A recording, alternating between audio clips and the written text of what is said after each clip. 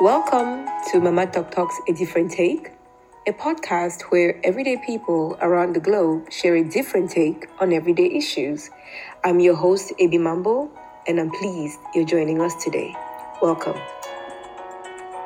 Today, I have a very special guest on the show, Oboth from Uganda via, Mauritius. Is that where you are today, Isaac? Yes, that is accurate. I am in Mauritius right now. So welcome. And in lieu of me introducing you, just tell our audience who you are. Well, thanks for having me on the show. I appreciate it. Like you said, my name is Oboth. I was born and raised in Kampala, and I am a self-taught filmmaker. I've been making films and making content for the past 12 years. I was fortunate that I got this curiosity to learn how to work with cameras and editing software at a very young age, or relatively young age, at the age of 18. And it fascinated me then, and it's continued to fascinate me until today. Awesome. So, Isaac, when we first met, this was, I think, 2 or 3 years ago at the African Leadership Network gathering in Mauritius. And at the time, I first heard your story, which was really fascinating to me, about how you got your start as an entrepreneur. So can you share that story again? I just really like hearing it. It's a very inspiring one. Well, thanks, man.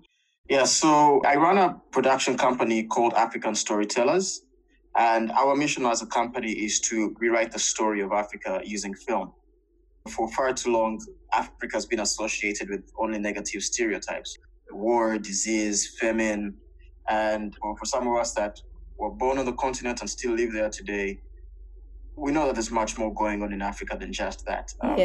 So what we're trying to do as African storytellers is to shine the light on positive stories from the continent. And we focus on 5 main key themes: African beauty, enterprise, excellence, ingenuity, and resilience. Oh, wow. Sorry, go on. No, I said, oh, wow. I wasn't aware of this part. We'll talk about that. I'm interested. Just keep on. Yeah, so that's where we are today. And we produce a lot of content for CNN International. We do their Feature Africa shows. We shoot, produce, and edit shows like African Voices, Inside Africa, and Marketplace Africa. And that's where we are today. Okay. But when your question... Yeah, my question was how you got started on your entrepreneurial journey. How I got started, exactly. Yes, I'm going to give a backstory now. So if I'm to trace the start of this journey, it would go back to a time when I was in boarding school, when I was 16 years old. And I was in boarding school in Uganda, very typical, traditional, orthodox boarding school, nothing fancy. Every day started at 4:40 in the morning, with a bell ringing, and then everyone had their chores. You're told where you had to go and scrub and clean. And after doing that for about 30 minutes, you took a very cold shower, put on your school uniform, and lined up for what was a very, very basic breakfast. Sounds you're lucky like if there was any sugar in the porridge. So yeah, it's this classic boarding school experience that many Africans have gone through. And I went to one of those proper hardcore boarding schools. And in boarding school, the only thing that really matters, the number one most important thing, is academics. It's almost like faith that if you do well in academics, then you're set for life. Nothing else really matters. If you're an A student, you're going to go on and make a lot of money. You're going to have an incredibly great marriage. You're going to have a great legacy. It's a silver bullet for everything. So we all focus on academics. We had morning prep, which was mandatory reading every single day at 6 a.m. You just sit there in pin drop silence, reading until 7 a.m. 7 a.m. we had roll call. Teachers would come in class and make sure everyone was still there. No one had escaped. And then we had classes all the way until 4:40 p.m. We had a short break for supper. And then we had prep again from 7 p.m. to 9:30 p.m. I find it amazing that in most of these schools, like you grew up in Kampala, I grew up in Yaoundé and Bamenda. And a lot of the lingo you're using is exactly what I use going to boarding school on the other side of the continent, right? Prep time, the whole schedule, waking up at 5 o'clock in the morning for us, the cold showers, everything. It's amazing how similar it is. It's like one person designed this thing across the continent. Yeah, no, it's fascinating, And I enjoy having these conversations about time in boarding school. Although it was difficult, we still find a lot of humor in those challenges. And that's the stuff that I can say for a fact built me. Yeah. Built a lot of people I know. And to think how young you were when we started. How old were you? I was 10 when I went to boarding school. How old were you? I went a little bit later. I went at 13. Okay. Yeah, my siblings, my brother went when he was 7. My sister also went when she was 7. I have a 10-year-old. He's almost 10. He'll be 10 in a few weeks. And I cannot imagine him in boarding school, even though I was in boarding school at his age. I'm like, he's not ready, right? I feel like maybe I'm a bad mom because maybe he's ill-equipped for the whole waking up at 5 o'clock, cold water, dormitory full of other kids. It's interesting. Anyway. Yeah, it was for a different generation. There's boarding schools these days. Well, it's like kind of soft boarding school where you drop off your kids on Monday and pick them up on Friday. So maybe that's a model that you could consider. I think our parent generation was not about that life. They thought if you're going to go, just be going for 3 months. I'll see you later. Exactly. Yeah, so in boarding school, you didn't get to see your parents. We had this thing called visiting day, and it happened once every 3 months, so once a term. It was, for obvious reasons, the most exciting day in boarding school because that's when your parents came in and checked on you, made sure that you're still alive. You had your goodies replenished. Yeah. Yes, exactly. You had a nice home-cooked meal. And obviously being from Uganda and a typical African family, there's plenty of meat with these meals, and you don't get to eat any meat in boarding school. So that was always exciting. You got some pocket money. You essentially had these picnics out on the lawns of the school. And everything felt like it was in color on visiting day. You could hear the laughter, you could see kids playing with their siblings, just running around the school court. It was a great day. But still answering your question about how I got started, I remember one particular visiting day when I was 16 years old in boarding school, and it was almost the end of the day, the sun was starting to set, and like I described, it just felt like happiness. But I was panicking on this particular visiting day because I hadn't been visited yet. Yeah. And at the time, my brother, who is 5 years older than me, was my guardian. He's the one that was taking care of everything. He paid my school fees. He gave me pocket money, and he was my best friend. Like, my world revolved around him. Oh. So I see him walking towards the school gate, and it's literally like 10 minutes to the end of the day. So I run up to him and I give him this huge hug. And I tell him, man, never, ever do that to me again. I thought you had forgotten about visiting day. Which is, it could happen, Yeah. And for people who don't have this experience, it's hard to fathom how important that one day is, right? When you feel like you're not cut off from your family and the rest of the world. And when you don't have a visitor, it feels like the end of the world. Like you were just abandoned. Yeah, because everyone else is being visited. It's like the world remembers everyone else but you. Yeah. Almost like getting left behind, the rapture, that's kind of like the feeling, The rapture. So yeah, I hug him and he tells me, this is probably one of the shortest conversations I've ever had in my life. And it changed my life. My big brother told me, Isaac, I lost my job.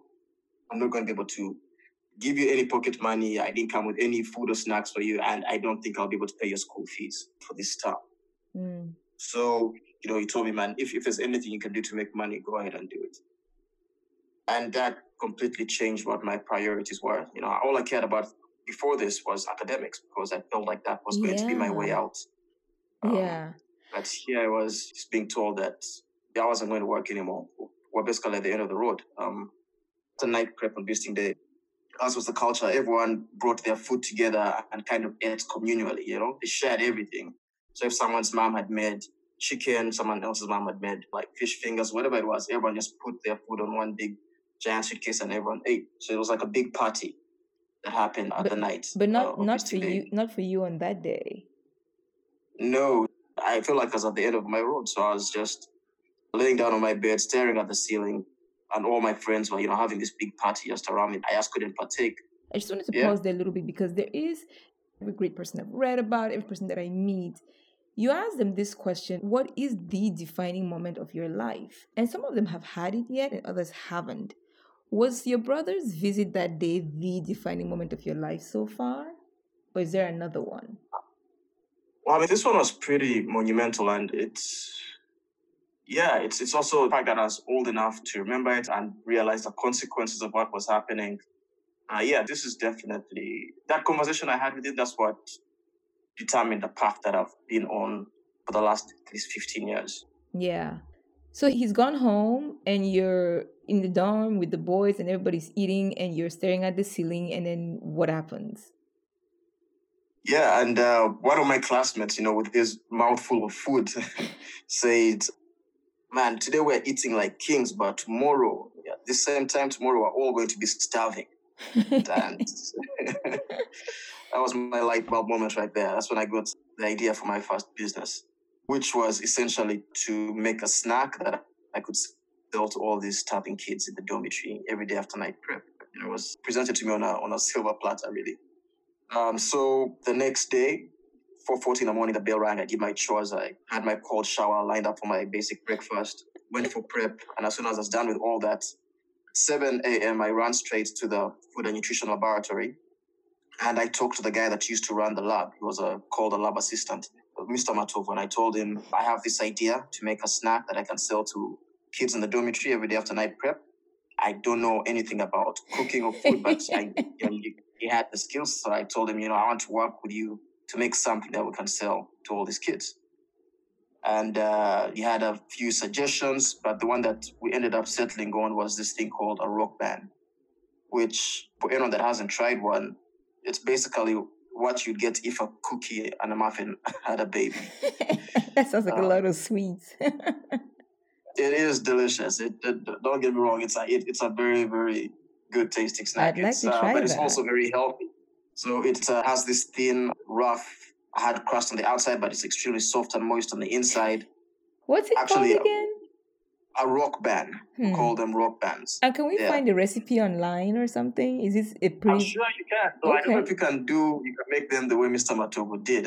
I probably can't. This man sounds like a legend, like a rock band legend there. Yeah, no, he had the right balance. His rock bands were so good. You didn't even need a drink to enjoy his rock bands. They would just melt in your mouth. He got the ratios right. So yeah, this rock band idea seemed really exciting, but high school kids, especially in rural parts of Africa, are probably the most price-sensitive beings in the universe. And by price-sensitive, you mean they don't have any money? No. And, just the difference of half a cent can change a purchasing decision. So for this idea to make sense, we had to operate at scale, which meant, I had to buy ingredients in bulk, but I didn't have a coin to my name. And Mr. Matovo also didn't have any money. He didn't have any savings. But fortunately for me, I had friends and they had all been visited the day before. So I wrote down this list of ingredients and I needed about $60 at the time. And you collected their pocket money. What's that? And I said, you started collecting their pocket money. Yeah. I borrowed, just a little bit from about 10 guys. Anyone that would lend me, $5, $7. I borrowed money and I told them, in about a month, I'll be able to pay them back. So I got this no interest loans and I went downtown in Kampala, a place called Chukubo, and I bought myself a carton of flour, a bucket of margarine, tray of eggs, some sugar, and I took the ingredients to the food and nutrition laboratory, and Mr. Matovu began baking the rock bands. And I clearly remember the first day he baked the rock bands. It was about 8:30 p.m. in the middle of night prep. It was complete silence. Everyone is just staring at their books, trying to cram all this facts. It's eerie how similar this is. I swear, it's just hilarious. Yeah, and then the smell, the most delicious pastry in the world just started going through the classroom. And no one knew what was going on. Guys began murmuring, stomachs were rumbling, and I was just smiling to myself because I knew what was happening. Yeah, you knew what was coming. You had orchestrated it. I knew what was coming. Exactly. I just shut up and let it take its course. So at the end of prep that night, I went and picked up the box of rock bands that Mr. Matovu had baked, and there were about 100 rock bands. I walked to that box of rock bands towards my dormitory. And as I was walking there, I was thinking to myself, what am I going to tell these guys to make them buy these rock bands? I needed to sell every single rock band. Yeah. But, even before I could come up with a smart tagline or a sales pitch of some kind, as soon as my classmates saw me standing there with this box of rock bands, I was stampeded. I sold every single rock band in under 5 minutes. So the product sold itself. Yeah, these guys were, there was nothing else. After night prep, no canteens are open. And in most homes in Uganda, we have late suppers. We have suppers at like 9 p.m., some places even 10 p.m. So these guys were hungry. So it was just perfect venture.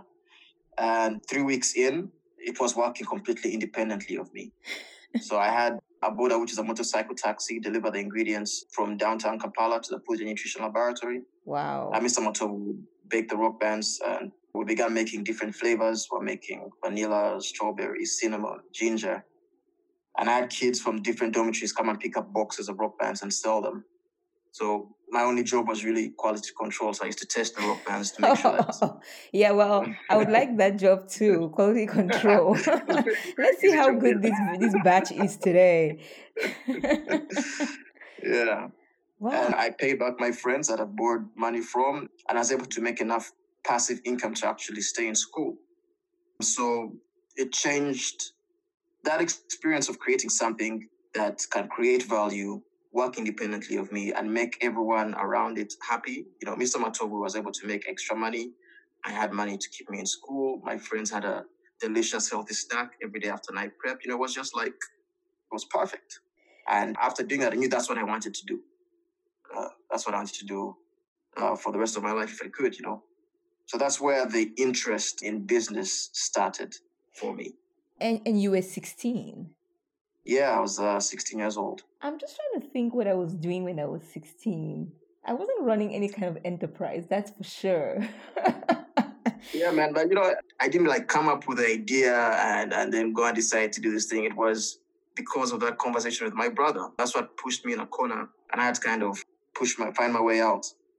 Isn't that what entrepreneurship in some sense is about? It's about opportunities present themselves, right, in the best, the worst of circumstances.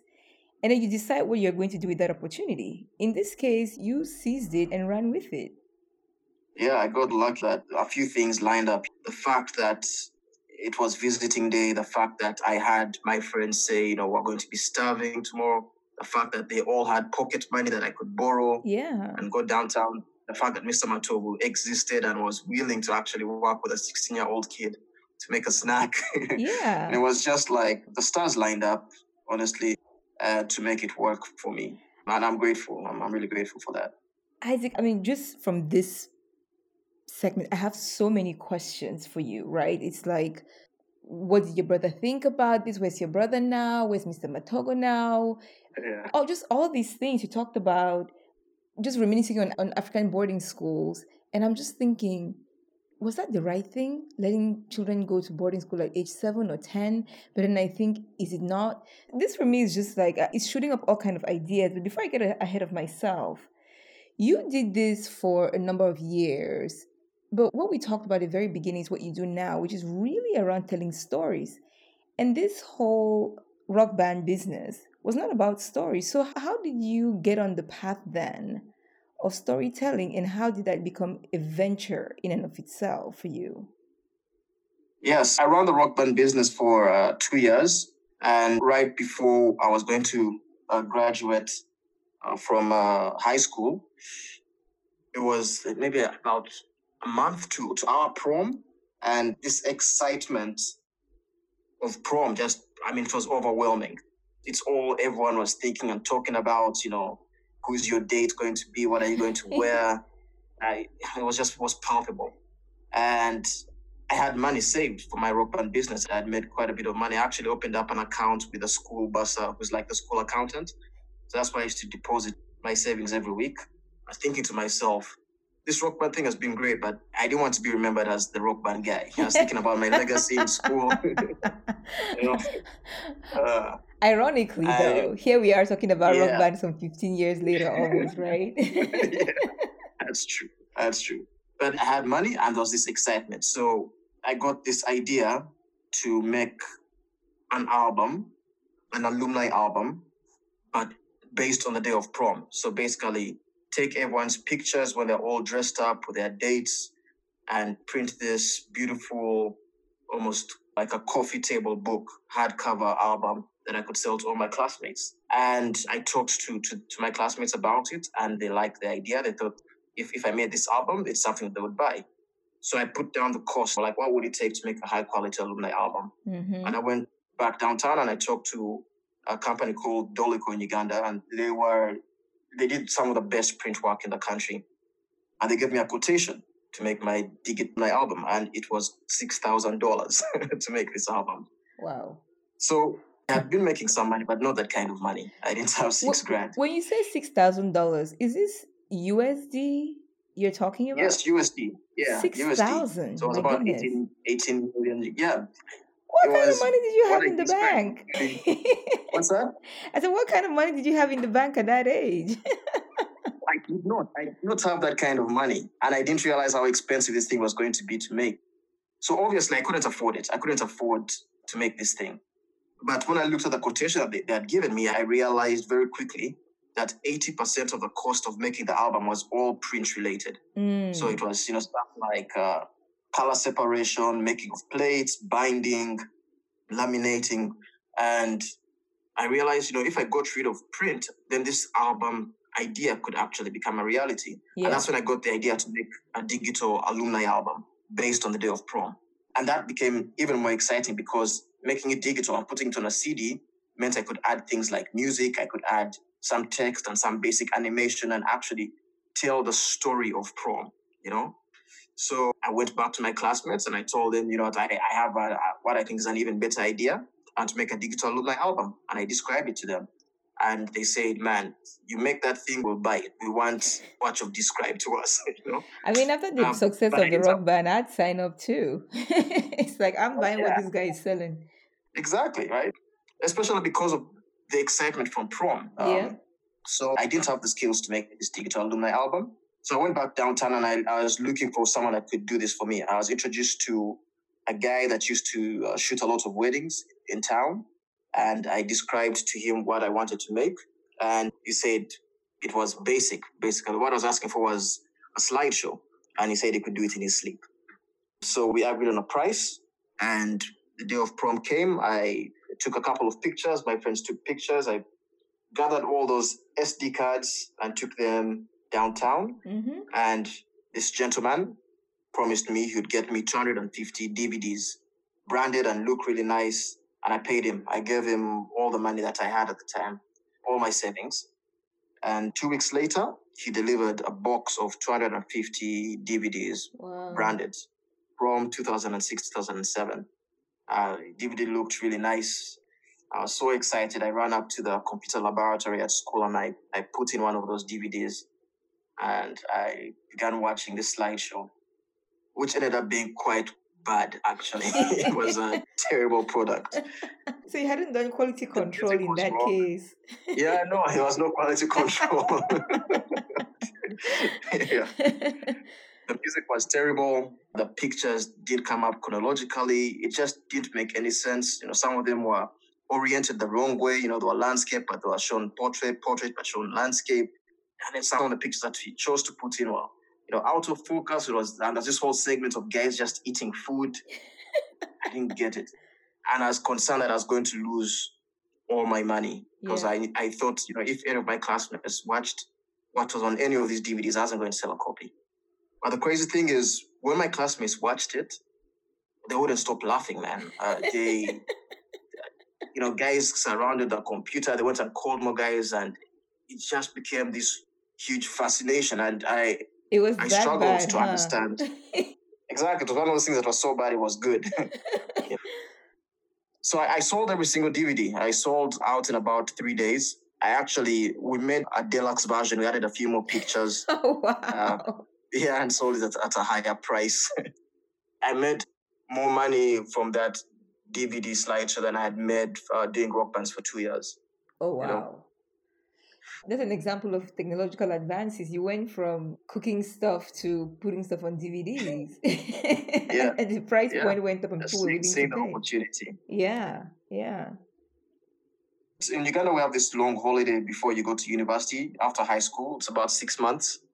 And I went to that holiday with this immense curiosity about what it takes to make good quality videos or good quality content. Because I saw that people were willing to pay so much for something that I personally thought was terrible. It was rubbish, honestly. Yeah. Like guys were paying a premium price for it. So I was just really wondering how much more they pay for it if it's done well. Yeah. And one of my friends worked at a kiosk, an internet cafe. So I'd go and visit him and just go on Google and search, what does it take to make good quality videos? And at first I would do it maybe like 2 times a week. I'd just go there and sit for like 30 minutes, see what articles came up, what videos came up. But the more I learned, the more I wanted to learn, and it became like a thirst that I couldn't quench. A few weeks in, I was spending 16 hours a day just watching tutorial after tutorial.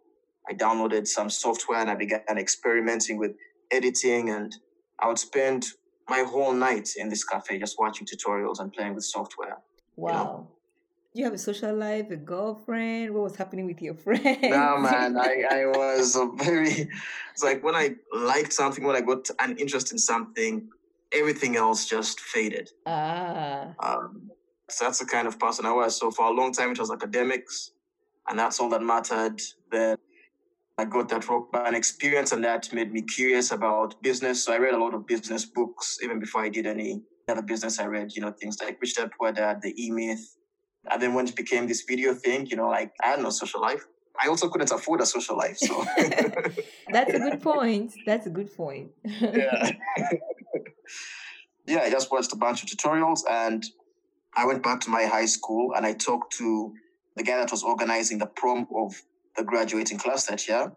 And I told him, for my year, I made this slideshow thing, but I can do one for you that is 10 times better, and I'll do it at half the price. So I basically gave this guy a deal he could not say no to. And for me, I really wanted to test out my skills on a real project, like a real world project. So we shook hands. He gave me the job, and their prom day came. I got 2 of my friends. We rented some basic camcorders, went and filmed their prom. And I spent the next 3 weeks editing that prom video. I made about 300 DVDs for him, and I took them back to the school, and I was paid. I ended up making about $100 in profit, and that's the money that I used to register my company. Oh, wow. Wow. So my media company, and that's how the journey started, and that was November 10th, 2008, when I registered the company name. So that's 11 years. Just about. Yeah. Wow. Yes. I mean, that's such a fascinating story for me, because I always ask entrepreneurs, especially those like you who kind of came into it from the get-go, but also those who left something behind, like a regular 9-to-5 job, to go pursue this thing. I wonder, what is the driving force? What is the thing inside of you that tells you, yes, take this chance, or this is a good opportunity, or just try it out? Like, what is that thing that drives you?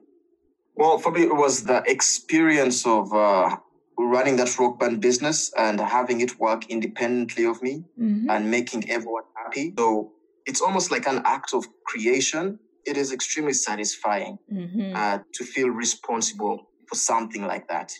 That's definitely something that inspired me to keep moving. But I've never been employed. I have nothing else to compare it to. Maybe if I did, it would be harder to do. But this is all I know. It's what I've been doing since I left high school. That line you just said, I have never been employed, is such an interesting line, because without the context, it could be anything, right? It could be, I come from a long line of money, so I've never been employed, or I've hustled my whole life and worked for myself.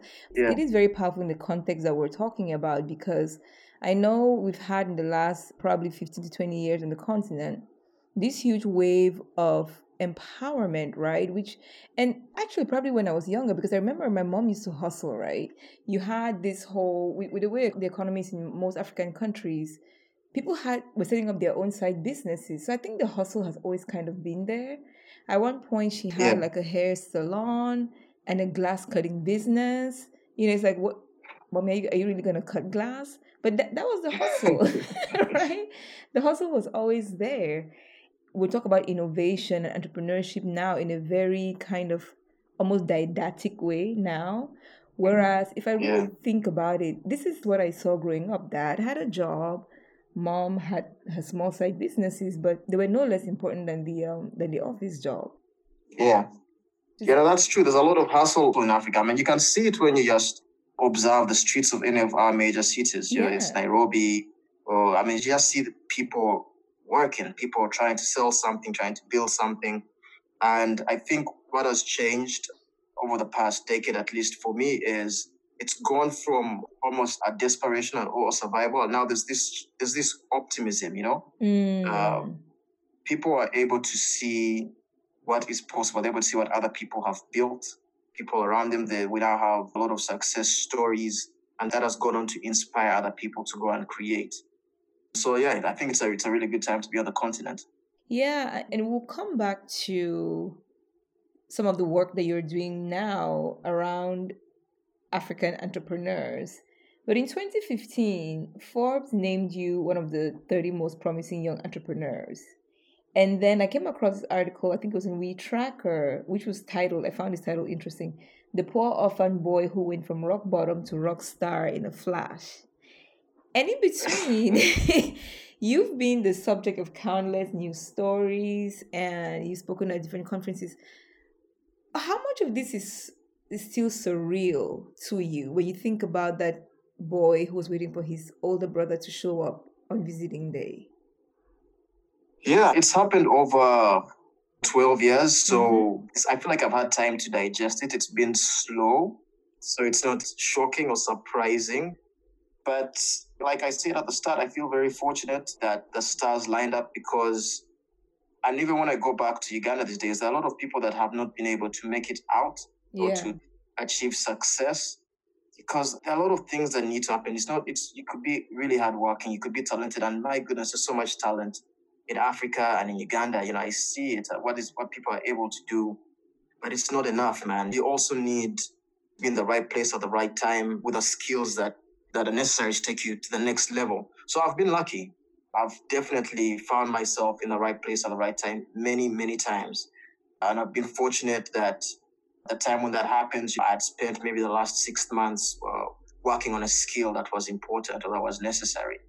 So I feel very fortunate that kid that, was waiting for his brother to come and visit him on visiting day can now run a business like African Storytellers, can work with clients like CNN, International, and MasterCard. That is amazing. That is amazing. You talk about stars aligning and you kind of look at that journey. It's very much a Cinderella story, right? And when I say Cinderella, and I think you are a man, not a fairy tale princess. But I mean, that's the idea. I'm still curious, where is your brother today? My brother moved back to Uganda about 2 years ago, and he works with Coca-Cola. Okay. He is the director of sales for Coca-Cola in Uganda. Wonderful. And how is he taking this in? I'm one of those people, I always think about the people who are around you or who are around you when your journey, whatever that journey was, started, and kind of where are they now in that sense. So you said at the very beginning of this that you looked up to him. He was pretty much your whole world. So do you still have that big brother, little brother connection going? Yeah, absolutely. I mean, my relationship with my brother is a bit strange because he raised me. So it's the kind of relationship that most people have with their fathers. Yeah. There's a lot of reverence. Yeah, I still look up to him a lot. And it's not like, when he was able to support me through school, that's where it ended. No, he got another job and he's always been there for me. Actually, the truth is, I wouldn't have been able to take the risks that I've taken if he wasn't a part of my life. Yeah. Because I always felt like, if any of the stuff I'm doing fails, at least I'll have a couch I can go and sleep on. He's been a huge pillar of support, whether it came borrowing money to do a job, to do a gig, or borrowing his car to go out for a meeting or whatever it was. He's just always been someone that I've been able to rely on, and I continue to rely on. Isaac, I really love that you talked about that, because I think a lot of times, stories I hear about a lot of entrepreneurs is, you step out on faith, right? And to hear that actually there is a lot of faith, but it's also that one person or that core group of people that if push came to shove and things fail, you have something to fall back on. Because I think what holds a lot of people back from wanting to step off the ledge and just really go do what they want to do is this whole sense of security, right? Innate in every one of us is this need to know that at the end of the day, I'm going to have a spoon of rice put in my mouth. But we don't always hear that part of entrepreneurs' journey or story. So I'm really, really grateful that you talked about that. And as much as you were bold and had these opportunities and the stars aligned and you followed them, at the back of your mind, there was someone there that you counted on to be there for you if things didn't go the way they went. And thankfully they did. Yes, yeah, no, that's true. I wouldn't have done it without that support. That's a fact. I would have tried and get more security. I would have probably applied for a 9-to-5 job and eased my way into becoming an entrepreneur. I wouldn't have done it from day one. Yeah, yeah. So when we met a few weeks ago, I think it was, we're talking about some of the interesting work you're doing right now, African storytellers. Can you shed light on some of what that work is? Yes, with African storytellers, our mission is to rewrite the story of Africa using film. So we produce positive content about Africa, but we are a business. We are not an NGO. Yep. So we need to make money. I have a team of 10 employees, or full-time employees based in Kampala. They have to pay their taxes. They have to get their social security benefits. So in achieving this mission, we still need to money. We need to make a profit. Yep. So what we're doing is twofold. One, we find these incredible stories that I know and my team knows Africans will feel proud to have watched. And the rest of the world will also have a very good impression of the continent. And at the same time, we find people that are willing to pay money for these stories. Yep. So a good marriage for us has been the work that we do with CNN International. They produce arguably the largest amount of content on Africa right now. So before working with us, they used to fly a lot of teams from Atlanta and from London to come and produce this content. And that obviously cost, time and money, but it wasn't too much money for CNN. So what our pitch was to them is, you don't have to fly crews here. We're on the ground. We can do it. We can produce the same quality. And maybe we can even surpass the quality that you might have been creating already.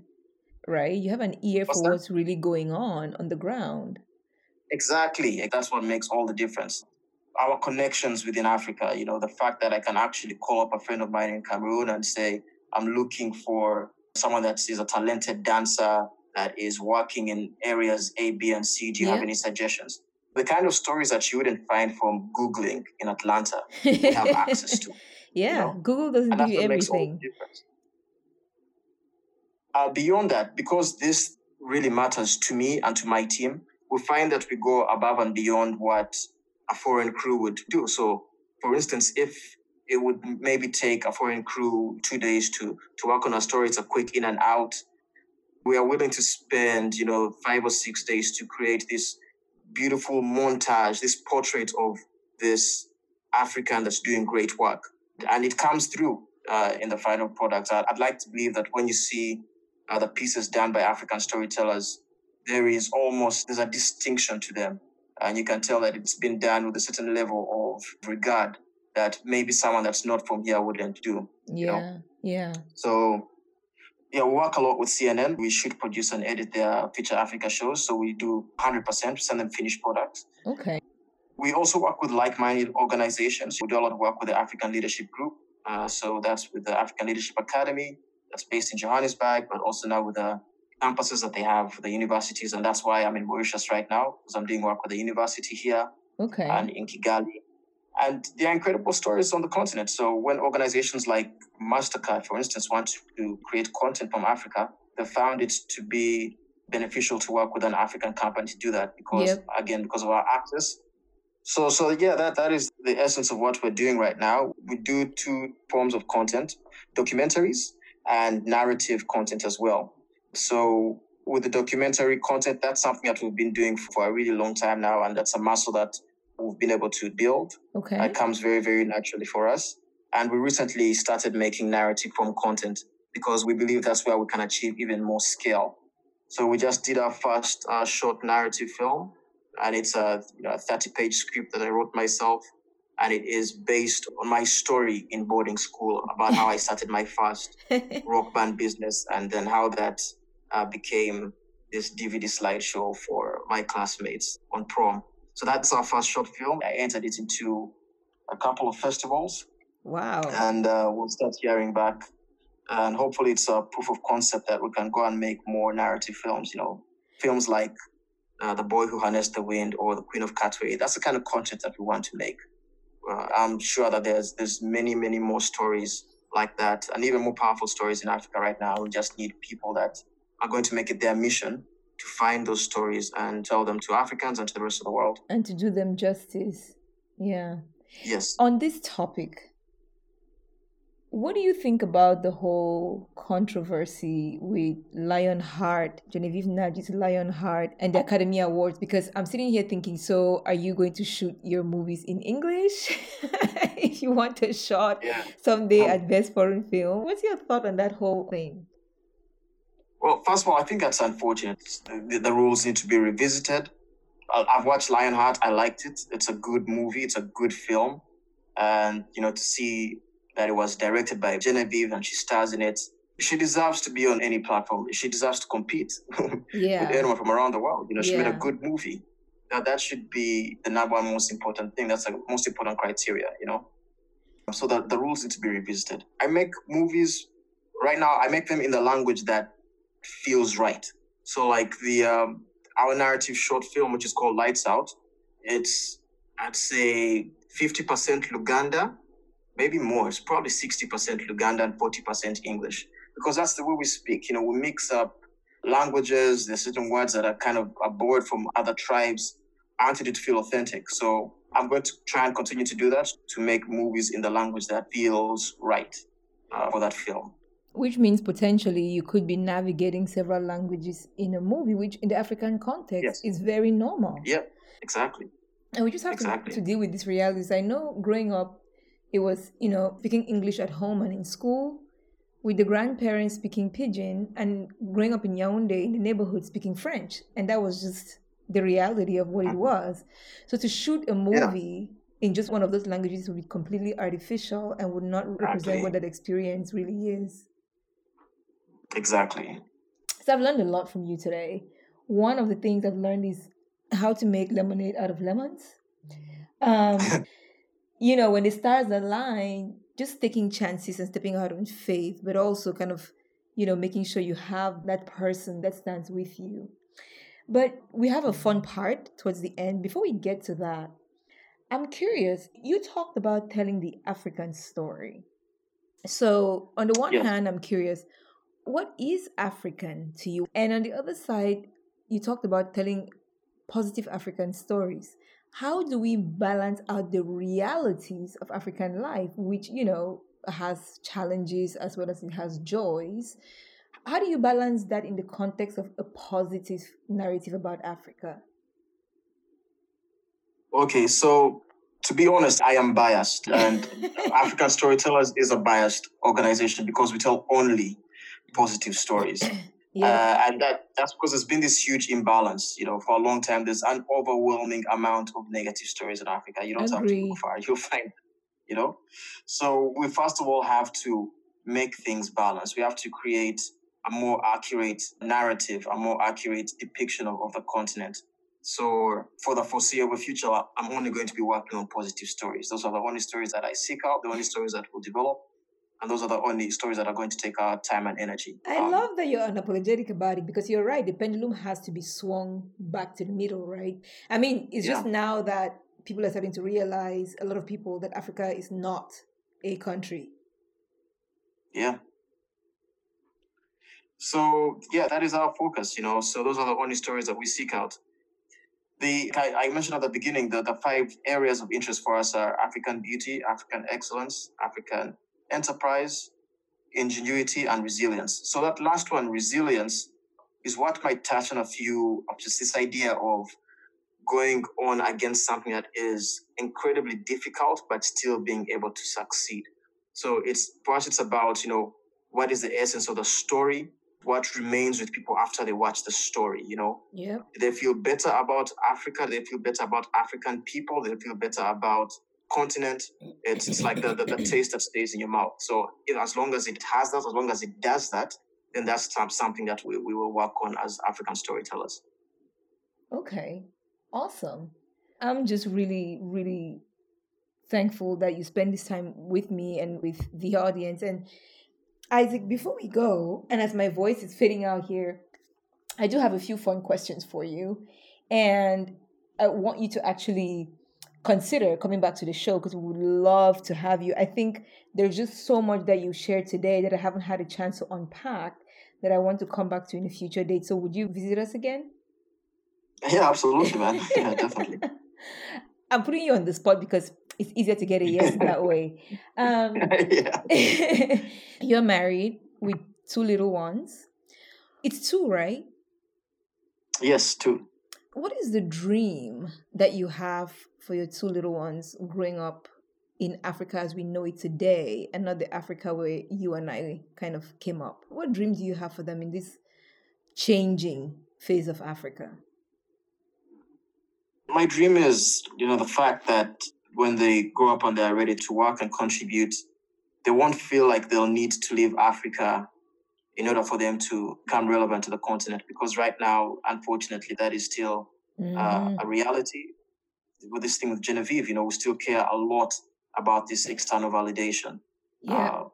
To get that nod from CNN or from the academy means much more than to get that nod from the New Vision from Kampala or, any other publication from Africa. We still care a lot about what the rest of the world has to say about us. So Yeah. I hope that, over the next 2 decades or so, that will change, that we'll find that our own validation matters just as much or even more, and that we can depend a lot on ourselves, and we'll have the skills that are necessary to bring prosperity and peace throughout the continent. I really like that. I mean, as somebody who left the continent when I was 16, that's something I can really appreciate. It would have been great to grow up then have the same opportunities, but life is what it is. We owe it to the next generation to make the continent as conducive to growth and in every sense of the word and across every arena. Because I think with you, I mean, having to step off that silver bullet path, right, of education and go be more artistic is not something that is usually encouraged by our parents, because they're thinking, how will you feed yourself? So there's a commitment there that we need to make to the next generation to say we will do our darnest to make sure that you have what we didn't have. On that note, a few fun questions for you, and you have to pick one. You can't say both or neither. Okay. Are you ready? I'll try. All right. Tiwa Savage or Yemi Alade? Yemi. Okay. Titanic or Avatar? Oh man, Titanic. Okay. Ice cream or yogurt? Ice cream. So if you had to live outside of Africa, which continent would you rather live on? Asia or Europe? Asia. Do you prefer the moon or the sun? The moon. I'm so curious about that one. One of the rules of these games, I don't get to ask why. Beer or wine? Say it one more time. Beer or wine? Beer. And last but not least, safari or the beach for vacation? Safari. Wonderful. Well, Isaac, thank you so much for your time today. Really, really, really pleased to have spent this hour with you. I'm looking forward to your forthcoming work. And I forgot to ask you, where can we find the show, the documentary, I think you said, that you're now putting through the different festivals? What's the title and where can we find it? Sorry, it's called Lights Out. The short film is called Lights Out, and the series of documentaries is called The Audacious Ones. You can find the trailers on our Vimeo channel. So if you go to Vimeo, just /African Storytellers. Okay. But also on our website, africanstorytellers.com. Wonderful. So I will put that on our website so people can find it. Again, Isaac, thank you so much. And until the next time, have a wonderful, wonderful rest of your day. All right, awesome. And thank you for having me. This is an incredible initiative. Thank you for putting it together and spending the time with me. I appreciate it. No, absolutely. And hopefully I'll be coming to you saying, whose story can we tell on Mama Talk Talk? And, in our own ways, we can get those African stories out. Absolutely. All right. Take good care. All right. Thank you. All right. Bye-bye. I hope you enjoyed today's show. Please share your thoughts in the comment section or by emailing ab@mamatalktalk.com. Continue the conversation in your homes and communities. And when you join us next week, invite a friend or many. For more diverse perspectives on everyday issues from everyday people around the globe, subscribe to our podcast at mamatalktalk.com/a different take and join our online community by following us on Twitter and Instagram. Until we meet again, I'm your host, AB Mambo. Sigashina. Stay well.